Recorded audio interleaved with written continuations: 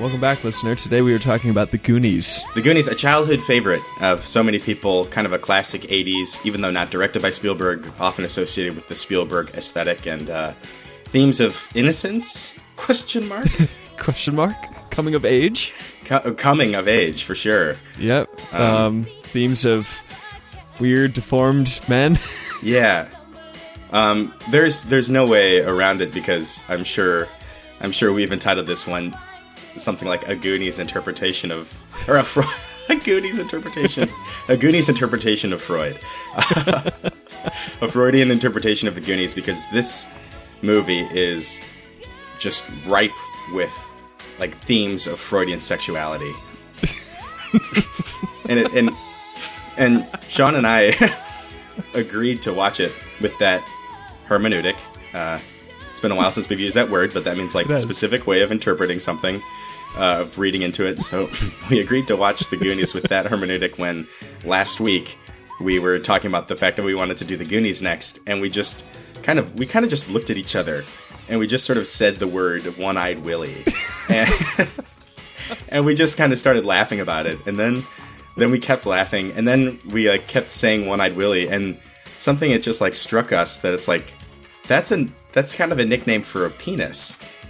Like, that's like a colloquial nickname for a penis. That's kind of an odd thing to have a character. And the fact that they're going on this quest into a cave to find One-Eyed Willie and all his riches.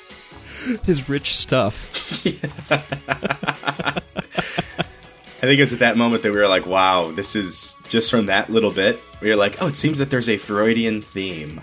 Yeah. I mean, the very fact that its name is One-Eyed Willie kind of lends itself to that interpretation, but I think even knowing that, I didn't anticipate how much evidence there would be to support that hermeneutic upon watching it again. After about 10 minutes of watching it, I was like, I can't keep track of all of these, so I had to grab a piece of paper, and I just started writing down all these things that... And then as I began to watch it like that, there began to be like little moments where it's like, why was that single line necessary in the script? It didn't add to like the plot, and then it's like analyzing that line, I'm like, God, I think this is about erectile dysfunction. I feel like I know the line you're talking about.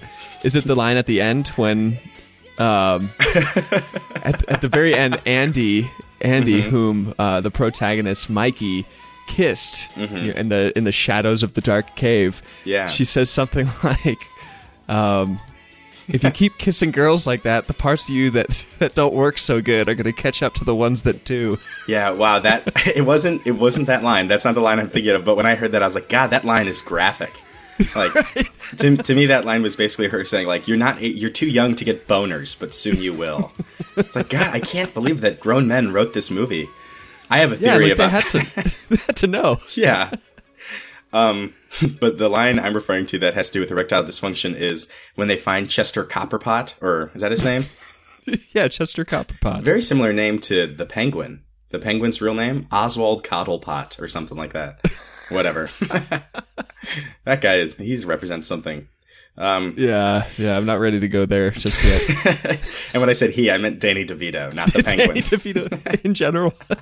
He represents something. Something of the just generic human psyche. Yeah. He's a new archetype. Well, I guess what's the wild man is kind of an archetype, right? Like, lives on the edge of society. Yeah. Whatever. So they're in the cave and they find Chester Copperpot and they're like, open his wallet to see if it's him. And that could have been easy enough, just open it. Oh, there's identification. This is Chester Copperpot. But Mikey just like grabs a baseball card and he just goes, Lou Gehrig. And then he puts it away. And Lou Gehrig, aside from being an amazing baseball player, is famous for contracting what is now known as Lou Gehrig's disease, but I think is ALS, which is the degenerative kind of neurological disorder that I think Stephen Hawking has, perhaps, or he has some form of it. So he's dead. Oh, that's right. Why did I think he was alive? That man. They made that movie about him, and he seemed so full of life. Yeah, Eddie Redmayne.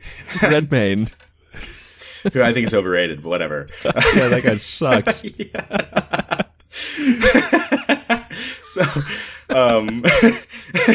So Lou Gehrig, it's like this prime athletic body that just like shrivels into like nothingness because of something he has no control over. And for me, that's this I feel like as kids, sometimes as young boys, I remember learning about Lou Gehrig, and it's like the tragedy of Lou Gehrig. Like, he was an amazing specimen, and then through no fault of his own, he lost his prowess. And to me, that seemed like an early boy's fear of what can happen to the body. Like, it can lose its prowess. And to me, it just was something like Lou Gehrig is to children as erectile dysfunction is to grown men.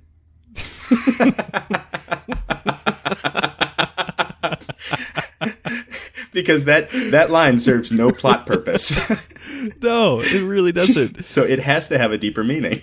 I never thought about that. I thought it was just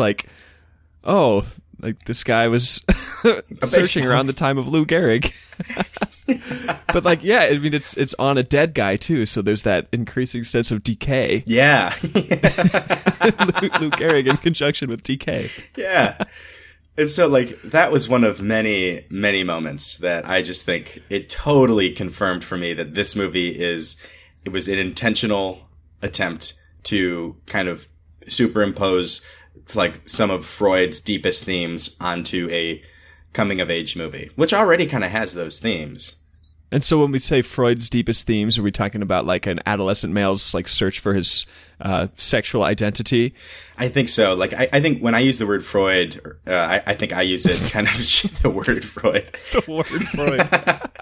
I definitely use it kind of generally. I think Sean, you understand some of the nuances more. So I'd love when we get into this to hear you step in if at any point I'm just like, Freud, like sex. Boys finding what sex means.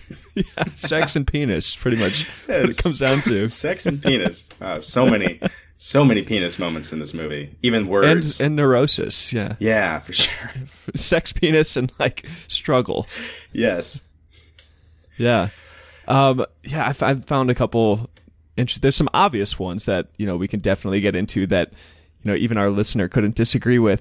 But there's also some subtle ones, like when Mikey first... I think it's really about, Mikey's quest for sexual identity, Aston. Yeah, right? I think so. At one point I was like, who is the main character? It's definitely Mikey. The whole thing's from his point of view, but some of the side characters have very strong arcs of their own.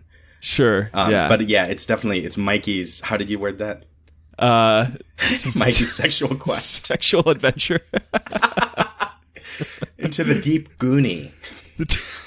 What does that word mean? That's a good question. I don't know just yet, but hopefully we figure it out. Are you aware of that being a word outside of this movie? No. I'm not either. Yeah. I don't know if the Goondocks was is a real place in Astoria, or they just made it up because it sounded good. Interesting. Yeah. But when he first mentions One-Eyed Willie, he gets really excited. He's like, One-Eyed Willie! And his next line is, or he says, he was the greatest pirate of his time. My dad told me all about him once. It's like, oh, the sex talk. His dad gave him the sex talk once. Oh my God. I'm so glad you picked up on that. I totally missed that. Yeah, that's the classic dad thing to do. Just one time. One time. He told me about him once. Yeah, and then he gets into the story, and it's all about Willie and this treasure and just this sense of freedom and adventure. But the fucking British find out about this, and they surround him and trap him into this cave. And I mean, I think it's pretty clear that British people tend to be sexually repressed. So You're right. They trap him.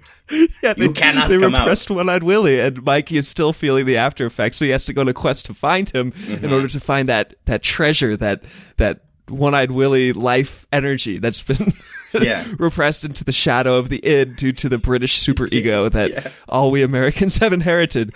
Yes. This was 1632, pre-US. Yeah, and you're right. We have inherited that because even that fear and that I don't want to use the word yet, but I'll get to it in a second. This certain word that at one point is used to describe a certain sense of the sexual awakening. When we see Brolin, what's Brolin's name?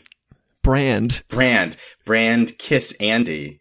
Everyone starts going, shame, shame. Yeah. They start yelling shame. Right. Like a kiss is something to be ashamed of. Like, how dare your sexuality come out? Yeah, they're just kids. Like, they didn't choose to think that. That's been downloaded into their minds from this repressed culture due to the the trapping of One-Eyed Willie. Yeah. So, I think it'd be a good idea because we've kind of started getting into the plot. I think this is a good one to just go through plot, like, beat by beat. Yeah. Because I feel like, it's a little confusing. Not really.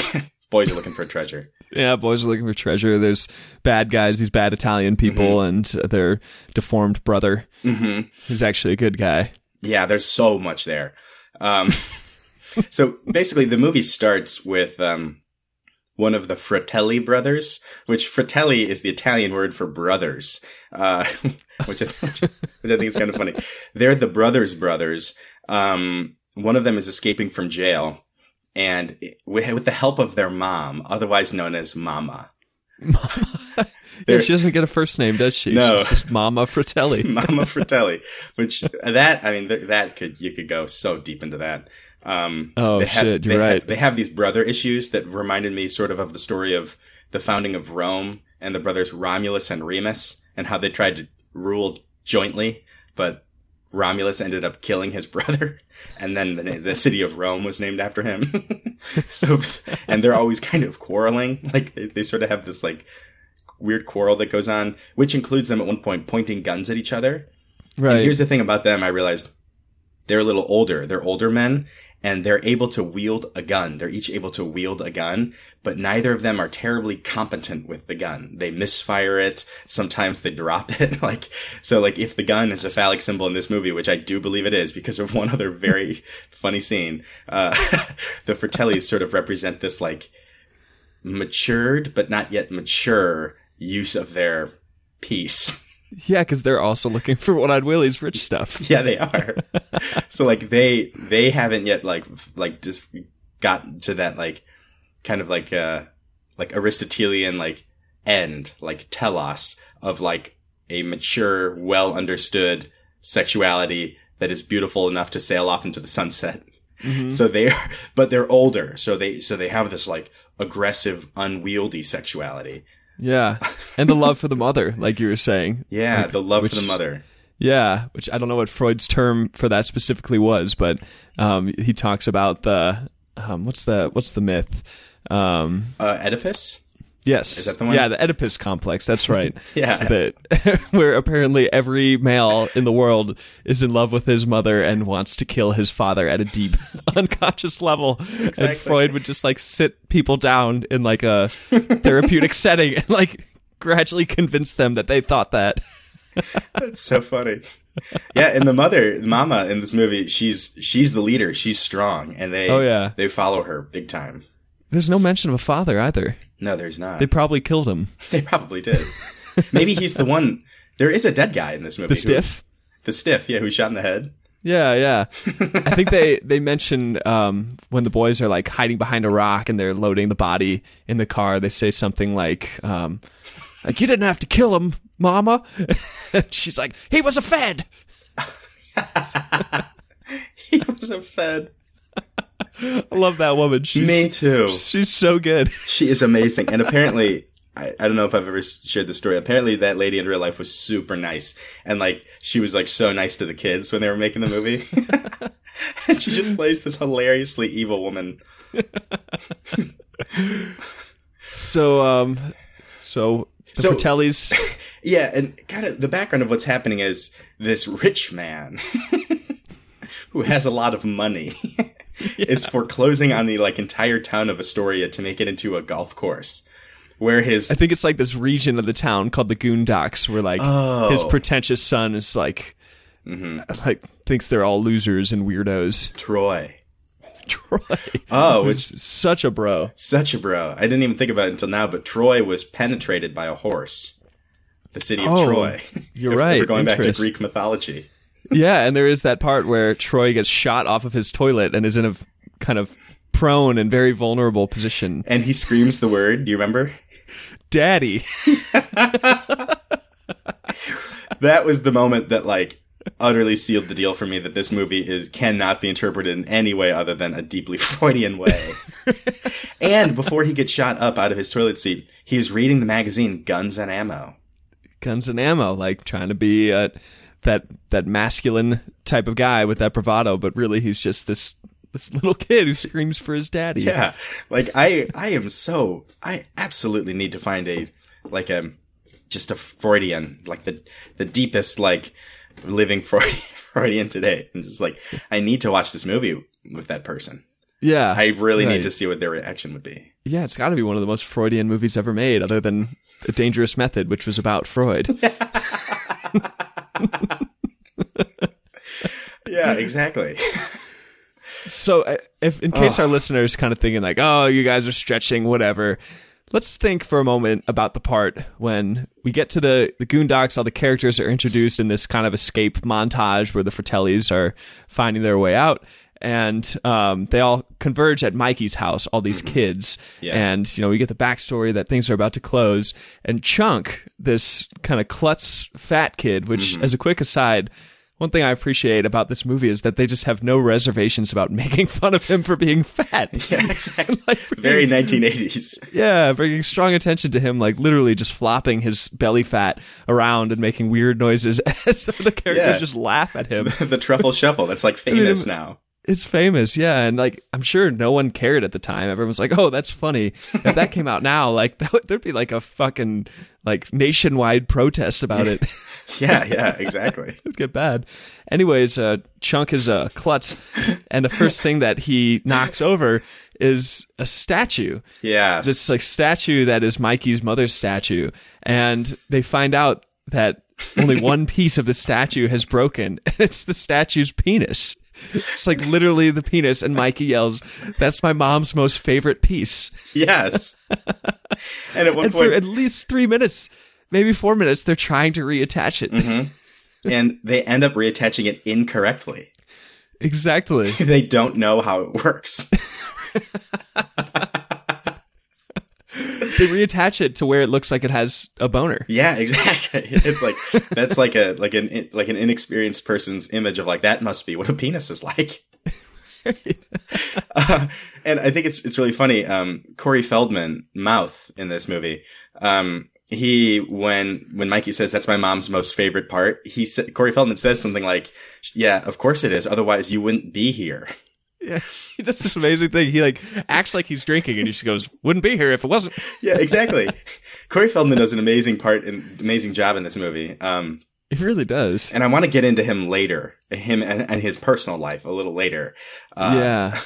And anyway, so we'll get into that later. But that's not the only point in this movie where it's indicated that a penis is responsible for making human beings.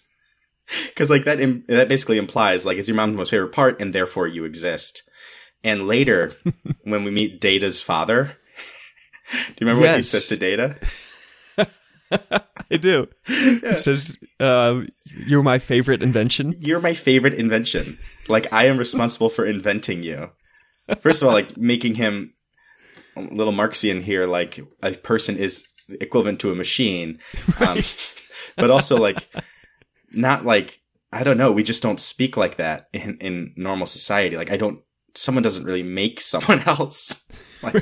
Like sex is an act that can lead to offspring. Like, you're not like created by like a penis. And the fact that like, whatever, it's reading too much into it, but like both Data and his father have these weird protruding things. Oh yeah, they just kind of shoot out from their belt region. Exactly.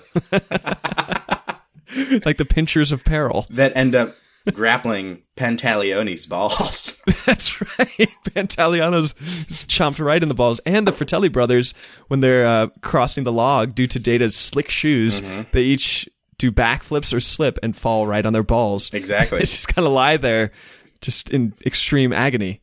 Yeah, and all of that is like, you can just chalk that up to that. Oh, that's playful, like movie tropes. But like when it's superimposed with all these other moments that are like not like tropish, like come through deep dialogue, it's like all of this was just super intentional. Yeah, man. Other moments that come to mind?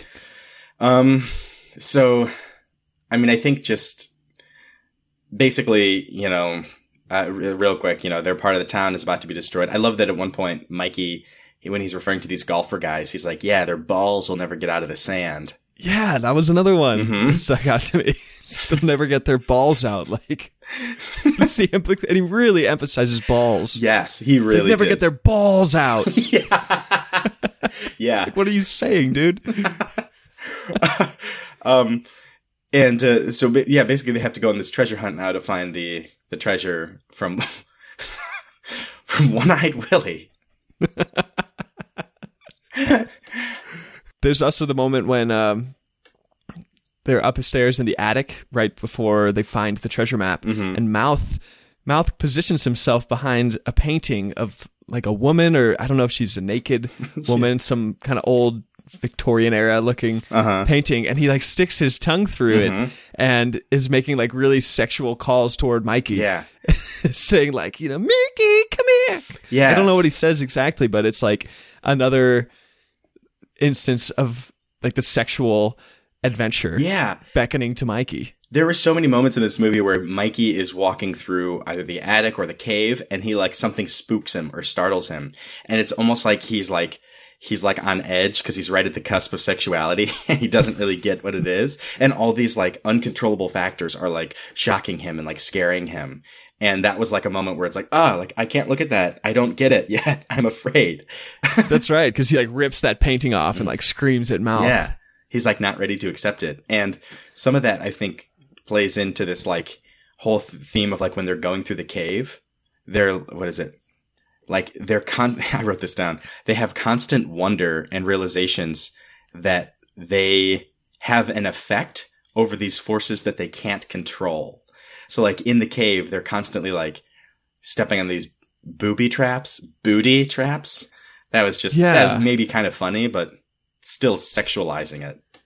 Yeah, and like that's said at least 8 times throughout the movie. Booty traps. Yeah. I think even the Fratelli brothers might say it once. I think they do. So they're constantly like stepping on these booby traps, and it's like they're amazed at them, but they're like, oh no, like we have some kind of effect on these things that are just out of our control. Almost like you might describe like sexual desire, where it's like someone doesn't necessarily say like, I will have a sexual desire for this. It's just like, they just have it. And yeah. It just kind of like comes up, and it can be threatening in its power. And very uncontrollable. Like when they are trapped and they find the plumbing, the pipes. The pipes. And you remember they're like, let's bang. They use the word bang. They said, let's bang on these pipes. Yeah. And maybe someone will hear us. Right. And slowly they bang, and it has this effect, and slowly water starts coming out until they bang on it enough that water uncontrollably shoots out. And that for me was like, that is masturbation. That scene is about masturbation. Let's bang on these pipes until something comes out. Interesting. Yeah, I can see that. And even in the like interim moments of that scene when they're showing the effects of the pipes like above, it's like, oh, whoa, it's playing with this water fountain. And like, whoa, it's doing something in this locker room shower where 3 men are standing naked and talking to each other. And then in the process of banging on the pipes and pulling on them, they pull out the handles for the showers, basically revealing a whole bunch of glory holes.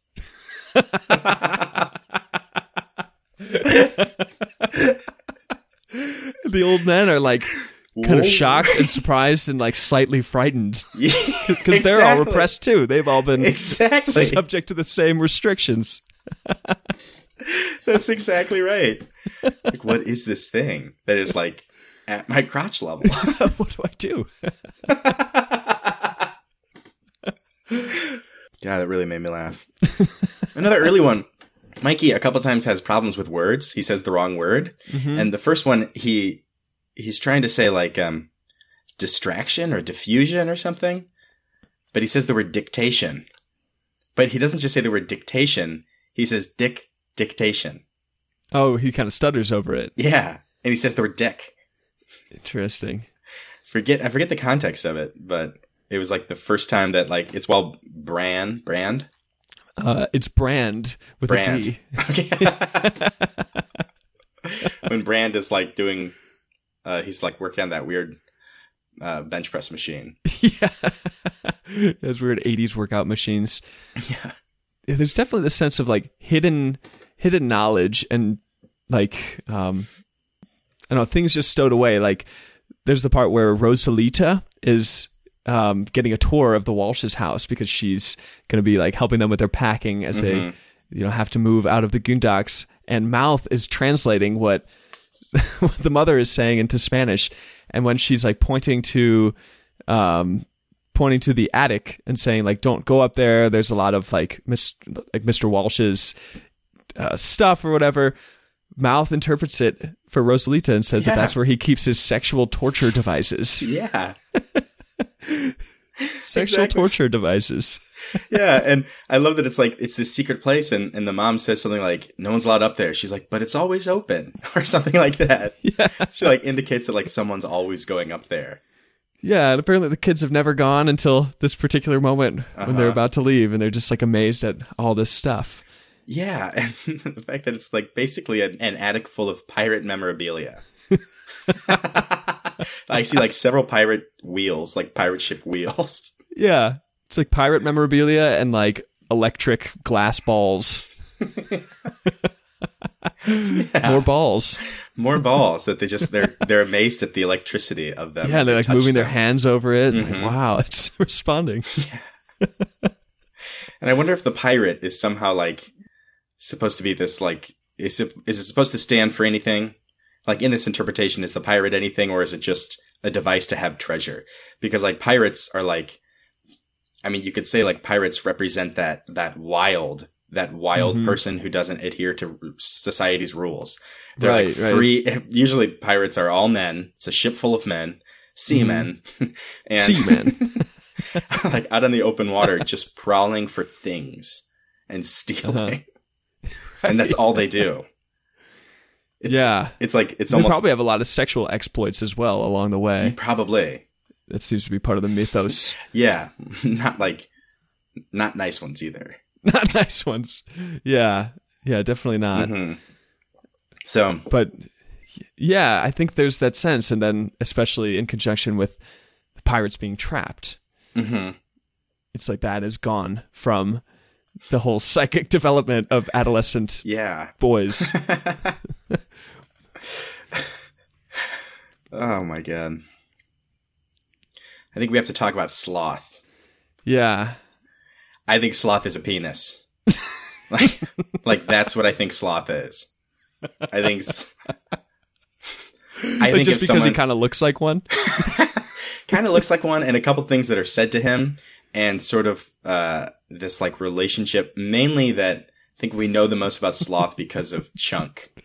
Yeah, Chunk befriends him. I mean, they're both kind of known by these like nicknames, these unflattering nicknames, and they form a partnership.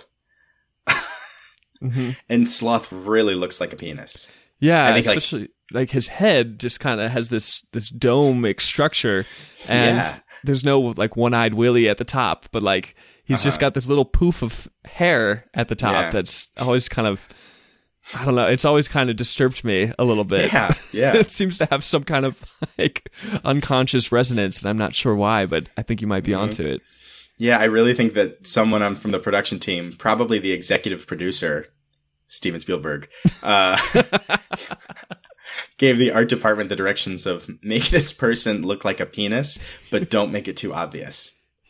So they had to like figure out a way to like make his head weirdly dome-like, but like not make him bald, you know? Like, so they just did this weird little poof of hair. Yeah. It's like, and I think his head becomes like more dome-like as the movie goes on. I agree.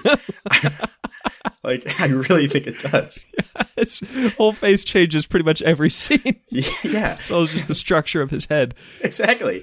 And it's most likely that they only shot like one scene for him each day. So it would have been very easy to each day just like make it more extreme. Right. So, yeah, you know, this is really making a lot of sense. Because even watching this time, I was like, what's the deal with Sloth? Like, why did they make this deformed, like, mentally challenged man and just, like, put him into this movie? Like, was this just a thing some guy decided to do or something? Yeah. But, yeah, because at the beginning, everyone's terrified of him. And the Fratellis have locked him to the wall. They've chained him to the wall. So he's kind of a stand-in for One-Eyed Willie in that sense. Yeah. He's been trapped in this room. And it's so funny. So when he finally escapes and well, there's the fact that he's deformed too. Like there's like a lack of development of the penis or the relationship to the penis. It's just a deformed, grotesque relationship. They can't bear to behold it, so they'd rather lock it to the wall. Yeah. And yet, at the end, when Sloth comes and saves the day and screams, "Hey, you guys," he rips his shirt off and he's wearing a Superman shirt. Yeah. He's finally powerful and able to, because that comes in conjunction with them finding One-Eyed Willie. Yeah, yes it does. Like they happen. Escaped. They just mirror each other. Like Sloth is almost like a smaller version of the ship in some ways. It's like at the end the ship is free and realized, and the treasure, presumably they're going to get the treasure, and Sloth is free and he's going to live with Chunk. And that ripping of the shirt, I'd never fucking understood like that's a very weird part. Like Superman, and then I was like, oh, Superman, that's the English translation of the German word Übermensch, which it's not Freud, it's Nietzsche, but there's still this sense of like I have conquered, or like I am now or above, overcome. Yeah. That's true. I also thought it might be a little aside by the director Richard Donner, because Richard Donner directed Reeve in Superman. Did he? Yeah. Okay. Yeah, so I think he might have been doing a little throwback to Reeve there. I see. So just a coincidence that it has German sexual implications. Nietzsche, who I think he was aware of it. Yeah. If he wasn't the executive producer who demanded that these themes be in there. See, I'm slowly developing what I'm hoping to say eventually, which is that all of this was at the command of Steven Spielberg. I think that's... I want a movie about boys learning about sex! That's what I think Steven Spielberg screamed one day. Give me Columbus! Give me Columbus! You'll do as I say, Donner. So, a great part. I love Chunk when that kid did such an amazing job. I love that guy. He's incredible. He's so good. It's the most incredible child performance I've ever seen. Like, it's a hysterical comedic role. It's so funny.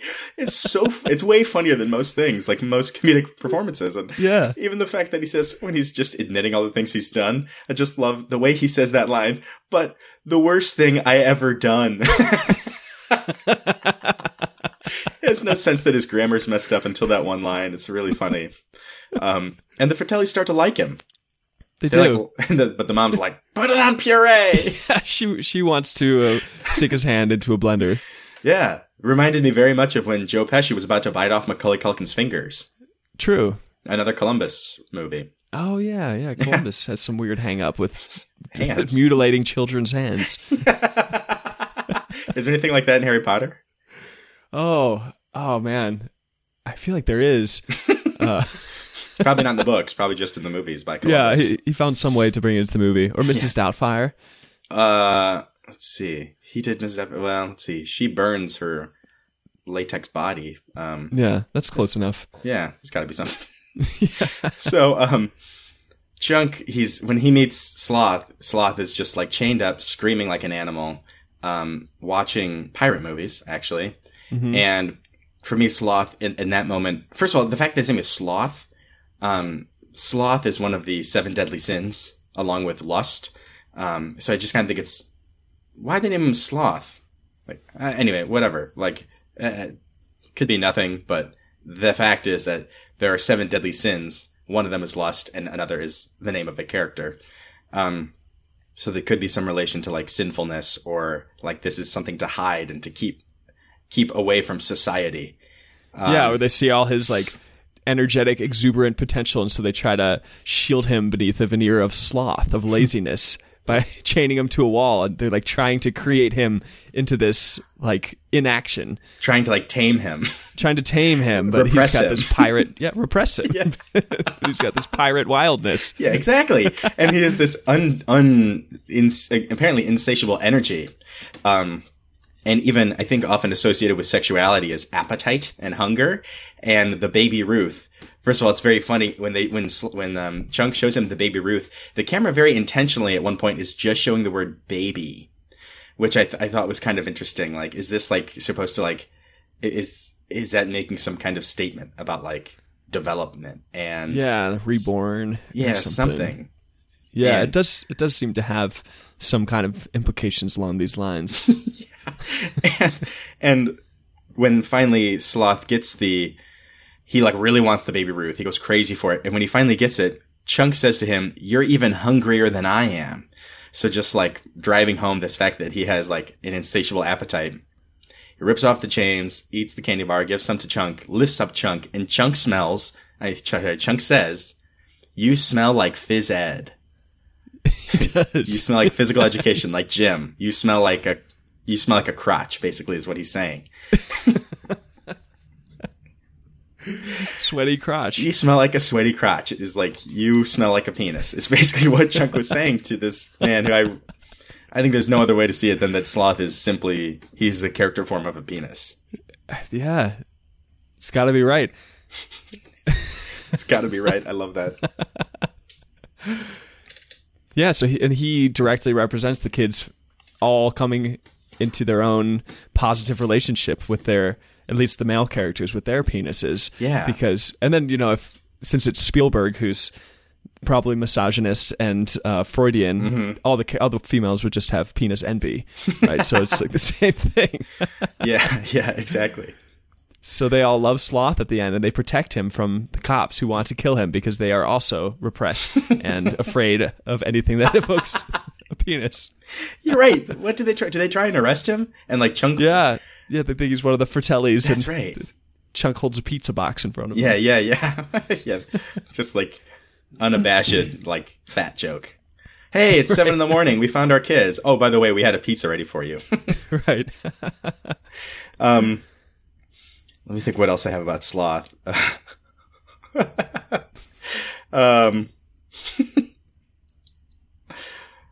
Someone at one point says the line. Oh, never mind. Anyway, yeah, that might be about all I have on Sloth. At one point he says, "Hey, you guys," which I don't know that, I don't think that line means anything, but it was just sort of interesting that that's like his rallying call that now people quote all the time. Yeah. It really is amazing the way he delivers that line. He like saves the day. Yeah. It's like you can have a healthy relationship with your penis, with your sexuality, your male sexuality. As long as you find One-Eyed Willie. Yeah, exactly. Yeah.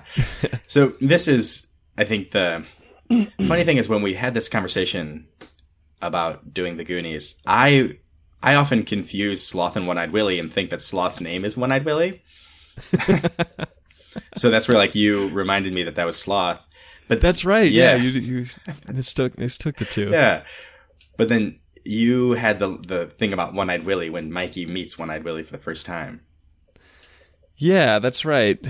And he has like a very intimate conversation with One-Eyed Willie the first time. Yeah. He meets him. He's like up there alone. He like has to go up. He like indicates to everyone that he has to go up there alone or something, right? Yeah, he's like, just like everything's fine. Like I just need my time. Oh yeah, I think he says I need a minute. Yeah, I'm pretty sure he says, just give me a second. Just give me a second. So he's like having this strangely intimate conversation with One-Eyed Willie, and the part always just kind of made no sense to me as a kid when suddenly there's a glow behind him and he turns around and all the characters are there. And Mikey says, like, how long you guys been standing there? He looks really uncomfortable, like he's just been caught. Found out. He's like, oh, like he's been caught. Yeah. And Brand's response is, long enough, Mikey, long enough. Like, I never knew what that meant. Like, what is he talking about? But, like, I mean, I guess that's that's like a response someone would have if they see their little brothers talking to their own penis. Yeah, exactly. Like, we get it now. We understand why this has meant so much to you. I know.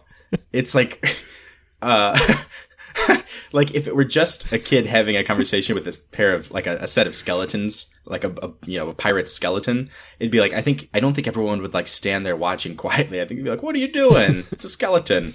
But like, it's a skeleton. They're kind of like in awe and they're like, uh-oh, like secret, like we shouldn't make ourselves known.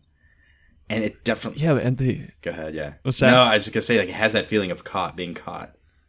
Yeah, and they're all holding candles. Yep. First of all, we have no idea where they got these candles. Yeah. Or how they lit them. Good point. But second of all, it's got this, like, ritual component to it. Almost like this is a sacred moment. Like, we were all commemorating this moment when finally young Mikey is coming to terms with his own sexual identity by communicating with One-Eyed Willie. And it's like right at that moment that the climax of the movie begins, because the Fratellis like jump in right there. And the final fight happens. Yeah, because...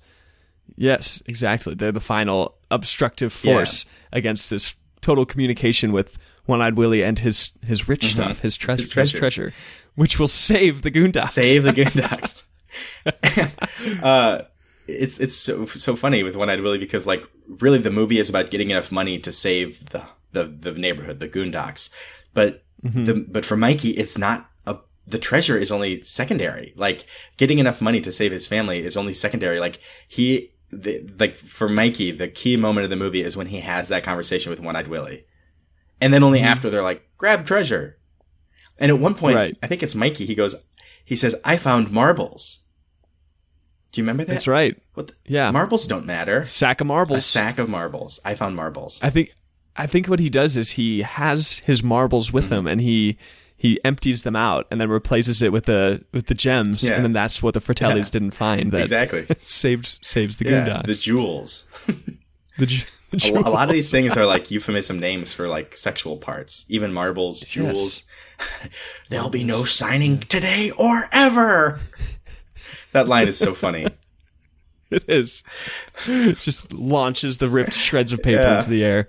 Exuberance. So something I wanted to say also about the candles is there is a moment when they find the candles. Do you remember that? Oh, there is. Oh, you mean when they find the dynamite? Exactly.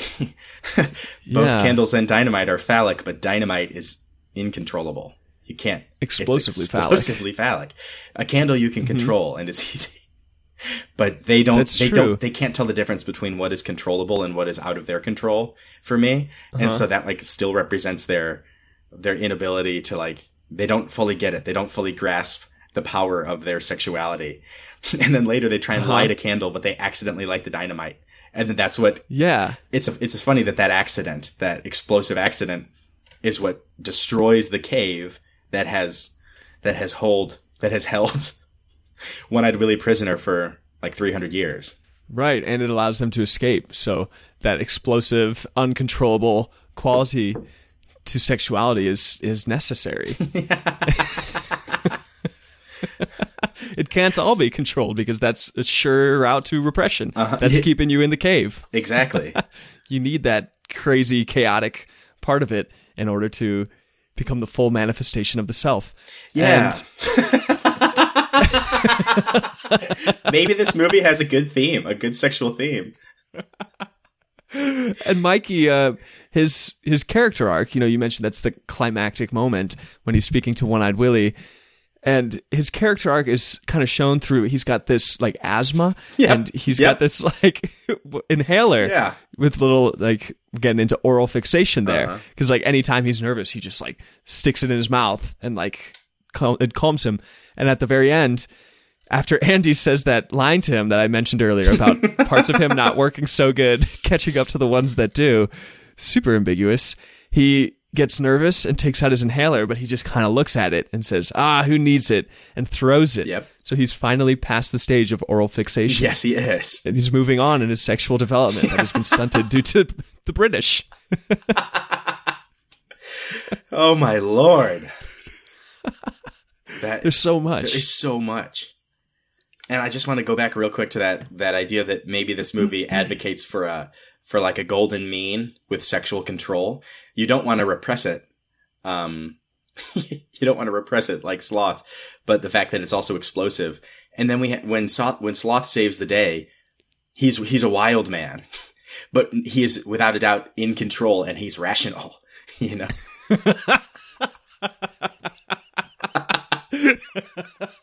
That's true, because with the dynamite, it actually it knocks that huge ass boulder down to block the way. So the dynamite itself does not pave the way for the exit. Like, it does open this hole, but there's a big freaking stone blocking the hole. And the only way out is to take this penis named Sloth and have it exert some control. And it has extreme power. I mean, all these kids are trying to lift this stone, but they can't do anything. But Sloth is able to. But it's in control and acting with benevolence. Yeah, exactly.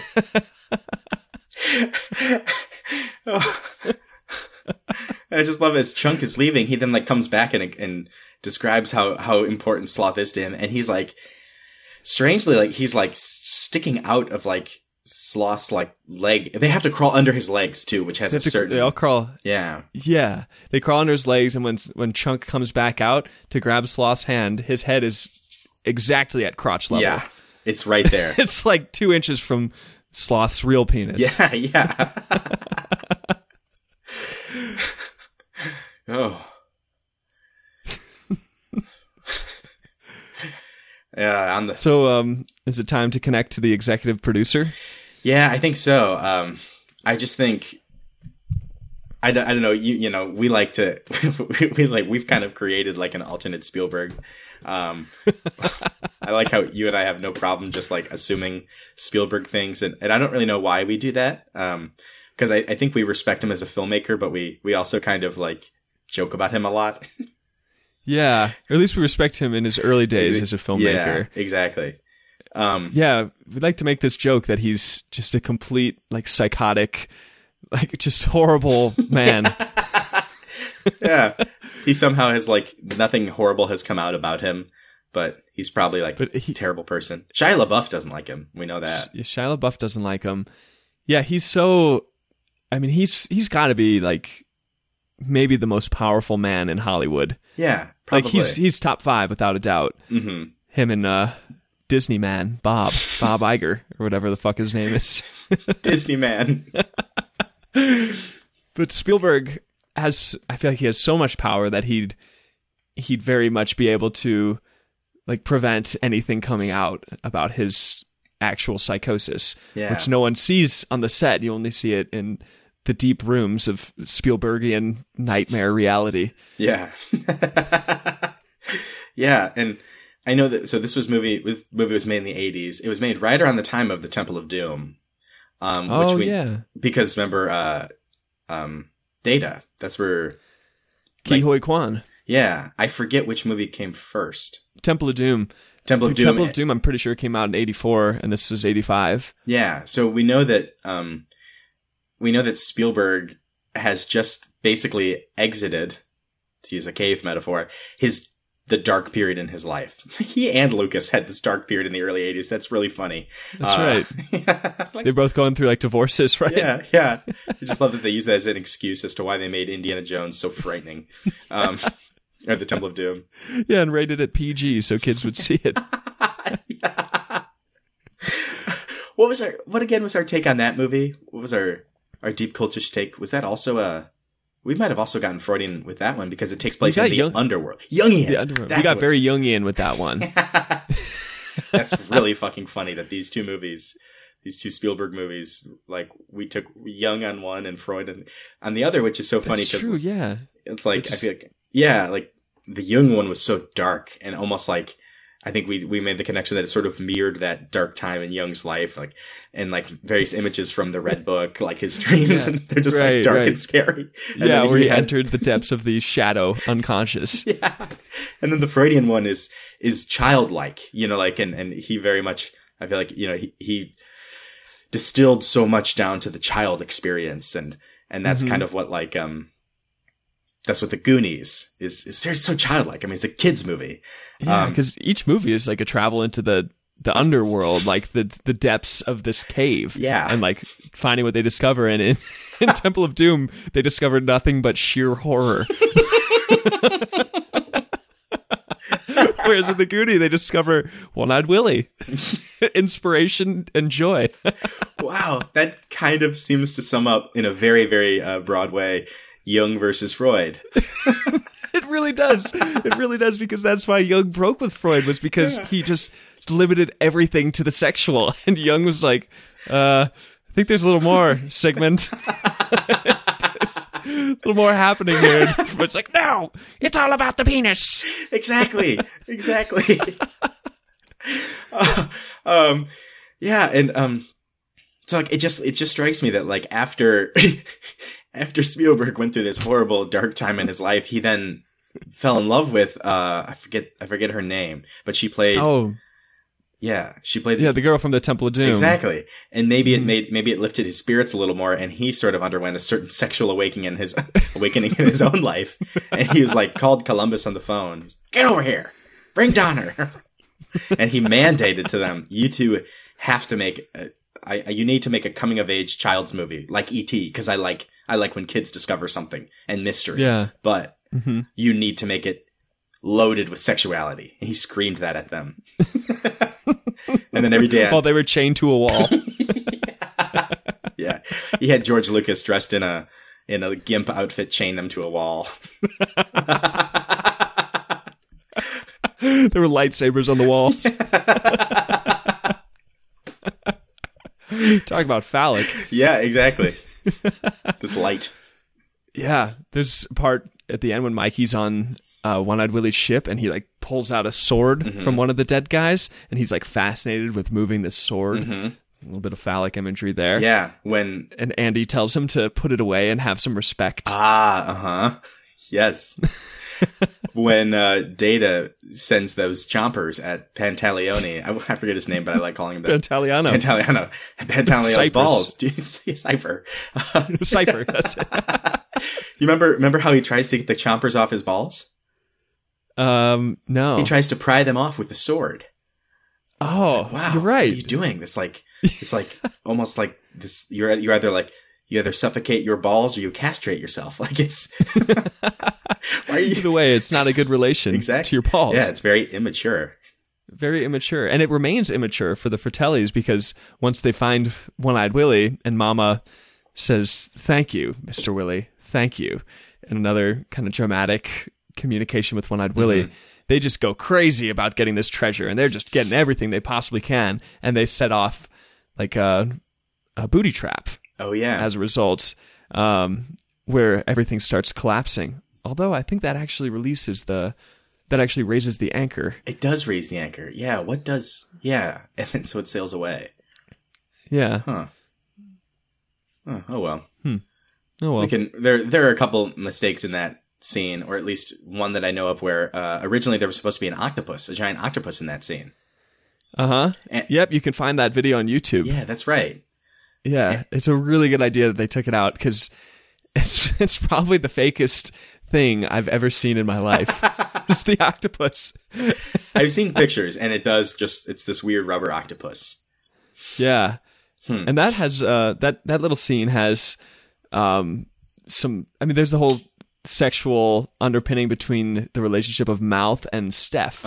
Yeah. Where there seems to be some kind of tension there, and in that deleted scene, Mouth is like following Steph through the water towards the ship, and the octopus, its tentacles are like grazing against Steph's leg, and she just keeps saying like, "Cut it out, Mouth, cut it out!" Like, and then it like wraps her and brings her underwater and almost kills her. Yeah, I thought about that. You know, it's so funny because I'm glad I remembered about the octopus. I totally forgot about it, but like Data mentions it at the end, like the octopus. Remember that? Yeah. And it just got me thinking. This is probably reading too much into it, but there's something kind of sexual about the idea of an octopus. And then I got to thinking, how many men are in that scene? And it's 8 men. Is it? You have the 4 kids, and then Brand, and then you have the 2 Fratellis and Sloth. So you do have 8 men, kind of in that scene. And I think that's reading too much into it, but I just had. I was already thinking that. I was like, how many men are in that scene?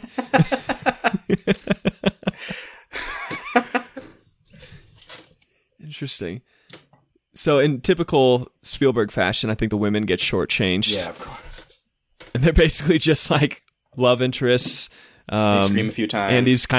Andy's a damsel in distress, more or less. Yeah. She, gets thrown off she's forced to walk the plank by Mama, and Brand has to jump in to save her. Steph gets a little bit of something. She punches Mama in the face. Yeah, she does. But it definitely seems like a male-centric movie. It is, and I kind of hesitate to go too much into the female characters because I feel like that's just a big can of worms. I could be wrong, but the purpose they serve, I'm not quite sure of. You know what I mean? Like there's this, Steph and Mouth constantly have this like sexual tension, but then it's like, and then with Andy, it's kind of funny that both Brand and Mikey kiss her, and I don't know if it's that brother issue again or what the point is, or mm-hmm. And then Troy with the well, he's like talking, he's just like being in like bro, like 17-year-old bro, talking about having sex with Andy. Yeah, this guy's like, "Did you make it with her, man?" and then she sends her like Letterman jacket back up the well. And she goes, "Andy, you goonie." He calls her a goonie. Yeah. Yeah, he's racist against Goonies.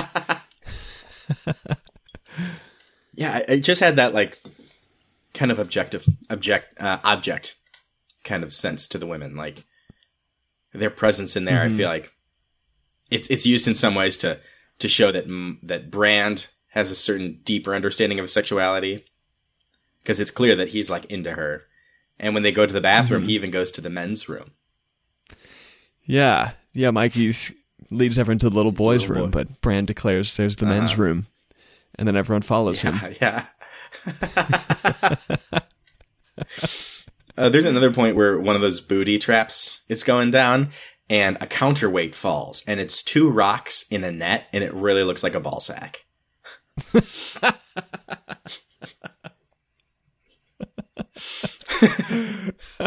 I just it was very quick and it made me laugh. Yeah. I would implore our listener to watch this movie again, because if it's been a while, our listener might think like this is like a Rorschach plot type of thing, and it's telling more about us than the movie itself.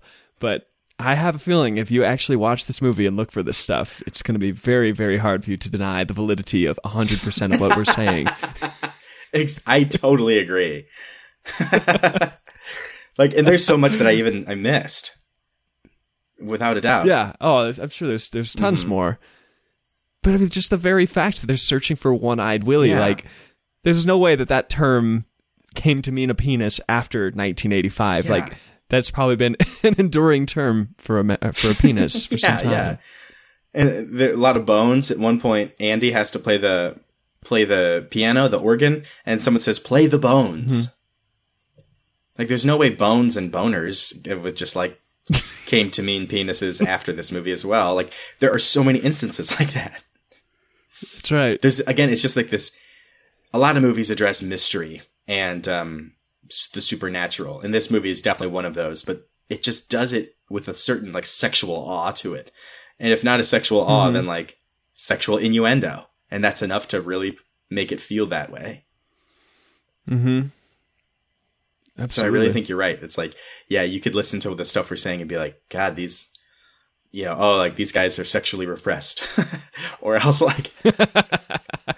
and they just really want to talk about sexual awakening, but right. If you watch it with just a little bit in mind of what we've said, I really think people are going to find a lot. And you're right. The biggest one by far, One-Eyed Willie. They could have named that pirate anyone. Something beard, big hat, like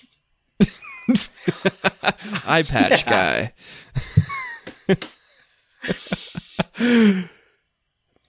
Yeah, that's Spielberg.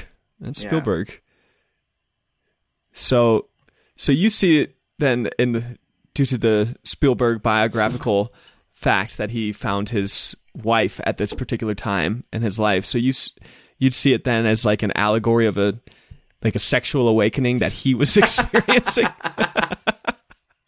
I hadn't thought about that until we just started comparing this to the Temple of Doom.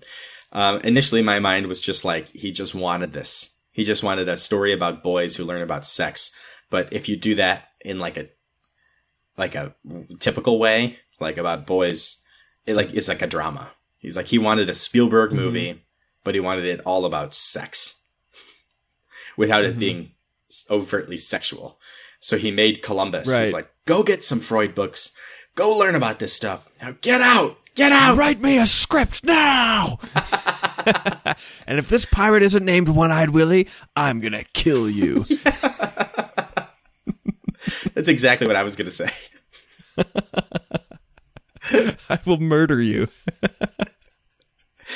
Get out of my mansion and shut the gate. And don't tell anyone what you've seen.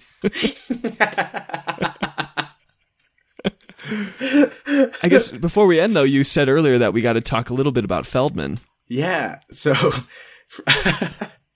and this is like much more serious, and it's much more in line with like the Me Too stuff of recent months.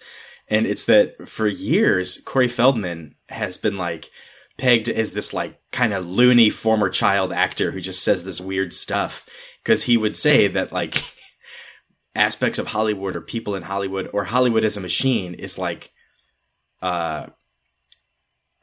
sexually abusive, and that there are like pedophiles running these major studios and preying on children. He's like, I was preyed on. And interesting thing, he was friends with Michael Jackson. Corey Feldman was, as a child, and he said Michael Jackson never did anything like that.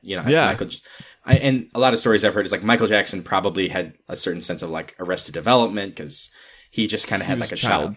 He was kind of a child, yeah. But he never abused anyone. And Macaulay Culkin said the exact same thing. And it's like he understood them. Yeah. He knew what they were going through because he had gone through it. Exactly. But Corey Feldman, and to a degree actually Macaulay Culkin as well, spoke out about how Hollywood is full of sexual predators who prey on children. Macaulay Culkin said that too? I don't know if Macaulay Culkin ever said that, but Macaulay Culkin definitely talks about the ways that children are vastly mistreated and basically like emotionally abused in Hollywood. Mm-hmm. And I don't know, there was just a certain sense of irony that maybe not irony, maybe it just made me think about it, because this movie has to do with sexuality and young men. But it's just kind of, it's been interesting to see that like for years Corey Feldman was like, he's a lunatic. And it's like, no, everything he said was serious and true. And we're really learning that now. It's all coming out now. Yeah. Yeah, because, I mean, it's becoming very clear that Hollywood is like a landscape of sexually depraved and immoral men. Yeah. Like doing horrible things, but it's still largely only come out with regard to like treatment of women. And like, I guess in the case of Kevin Spacey, though, like it kind of got more into like the pedophilia realm. But yeah, I mean, with Corey Feldman he's come out about this stuff for like a decade. Yeah. And like you said, like the whole fucking world being a bunch of like idiots just like cast him aside as a freak, and he's just like kept saying things. And I mean, now it's like incredible. It's like, man, this dude like so ahead of things and like what he's saying, like he's not just like making this shit up.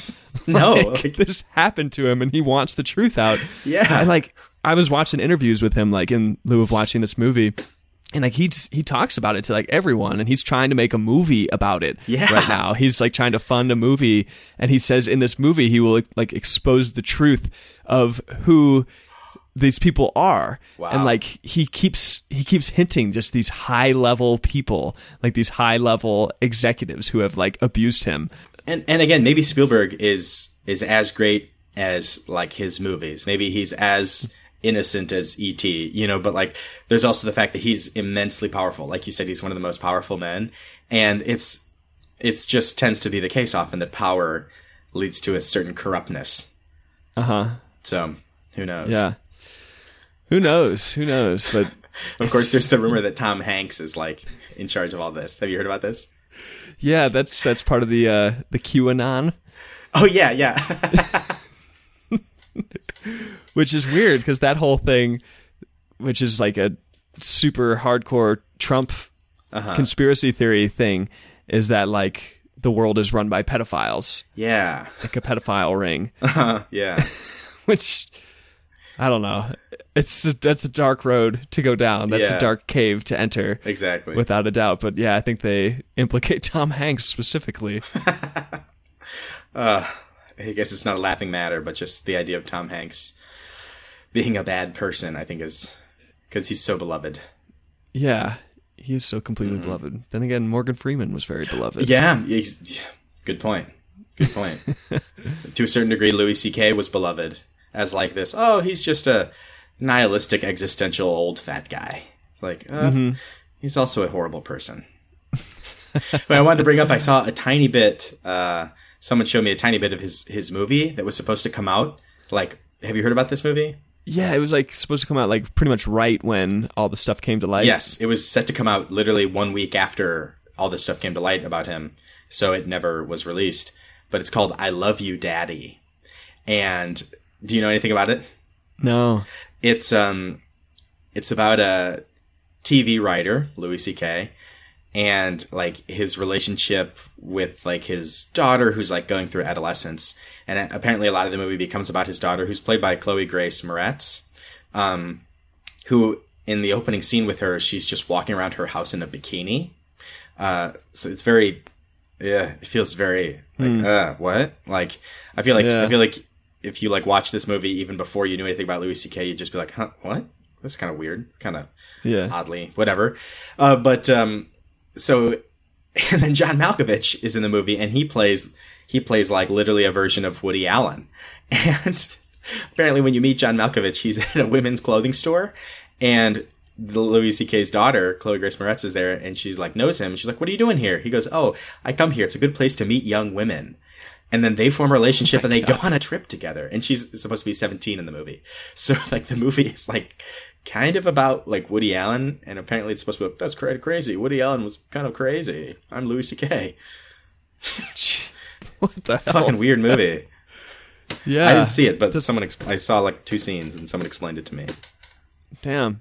Seems like that was kind of meant to come in conjunction with Louis C.K. being revealed to be somewhat, or maybe more than somewhat, sexually depraved. Yeah. Gross. Yeah, and I feel like probably the only person, or maybe the only like mainstream director in Hollywood who like really understands that and likes to play into that is Lynch. Yeah, maybe Fincher as well. Maybe Fincher, yeah. But definitely Kubrick was maybe getting there, but he died. Yeah. And like just as a last mention of an interesting conspiracy theory I came upon is that Kubrick's last movie was Eyes Wide Shut, which is about Tom Cruise finding this like deeper layer of like basically a hidden sexual culture.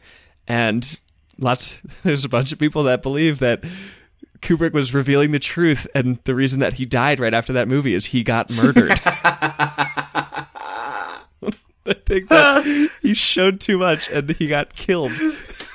Kubrick is just like, he's like, most of his career was just living in torment at the conspiracies that he was helping to hide. That his movies were like revealing those.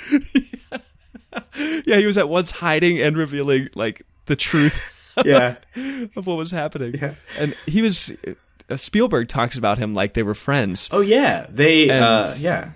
AI was like a collaboration. Yeah, it was like originally Kubrick was going to direct it. And then he died. Yeah. Yeah. I like to think that Spielberg murdered him. And now we were friends. We were great friends. Too bad his heart attack had him sent him away. Just a couple of filmmakers in the 70s. Just good pals. Yeah, just coming up together. I murdered him. Because he exposed the truth about me.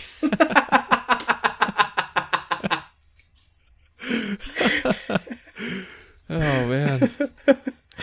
Oh. So, yeah, I think we've gotten into the Goonies. Wow. Ooh, that was a trip, and I loved it. Yeah, that was probably the most, like, detail-oriented hermeneutic we've done in this podcast. Yeah, and speaking for myself, I can't say it's because I'm particularly good at that. I think it had to do with the material.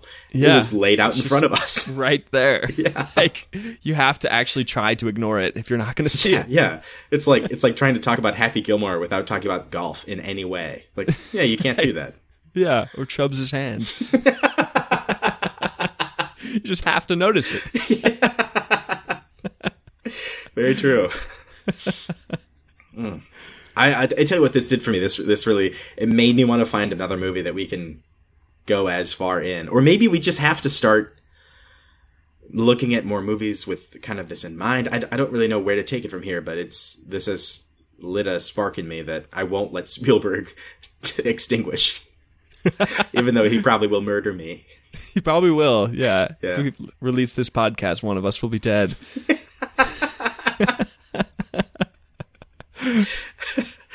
Hmm.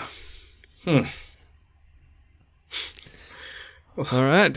Well, listener, we hope that you avoid the booty traps on your quest for One-Eyed Willie. Yeah. As you continue plumbing the depths of these caves that the British sealed off. Yeah. That you may find the treasure outside the walls of repression. Yeah. Yeah, I think Roland Emmerich gets it. He doesn't like the British. Yeah, he doesn't like the British. And he thinks that the French are a little flippant. Flippant. It's a good word for it. But yeah, we wish you luck on your Goonie journey. And I hope you just like kind of treat your emotions and your desires with a certain sense of calm logic and care. Mm-hmm. That way you don't let them get the best of you. Don't let them get the best of you, you know. They're not dynamite. Nah, exactly. But they're not candles. No. They're somewhere in between. Somewhere in between. Yeah, they're sloth. Sloth. Well, good job, Columbus. I think he did an amazing job. If in fact this was his intention, he did an amazing job getting these themes in there. Yeah. In both subtle and obvious ways. Yep. Well done, Columbus. Yeah. All right, listener. Well, as always, we thank you, and we hope you join us next time. Indeed. Very well.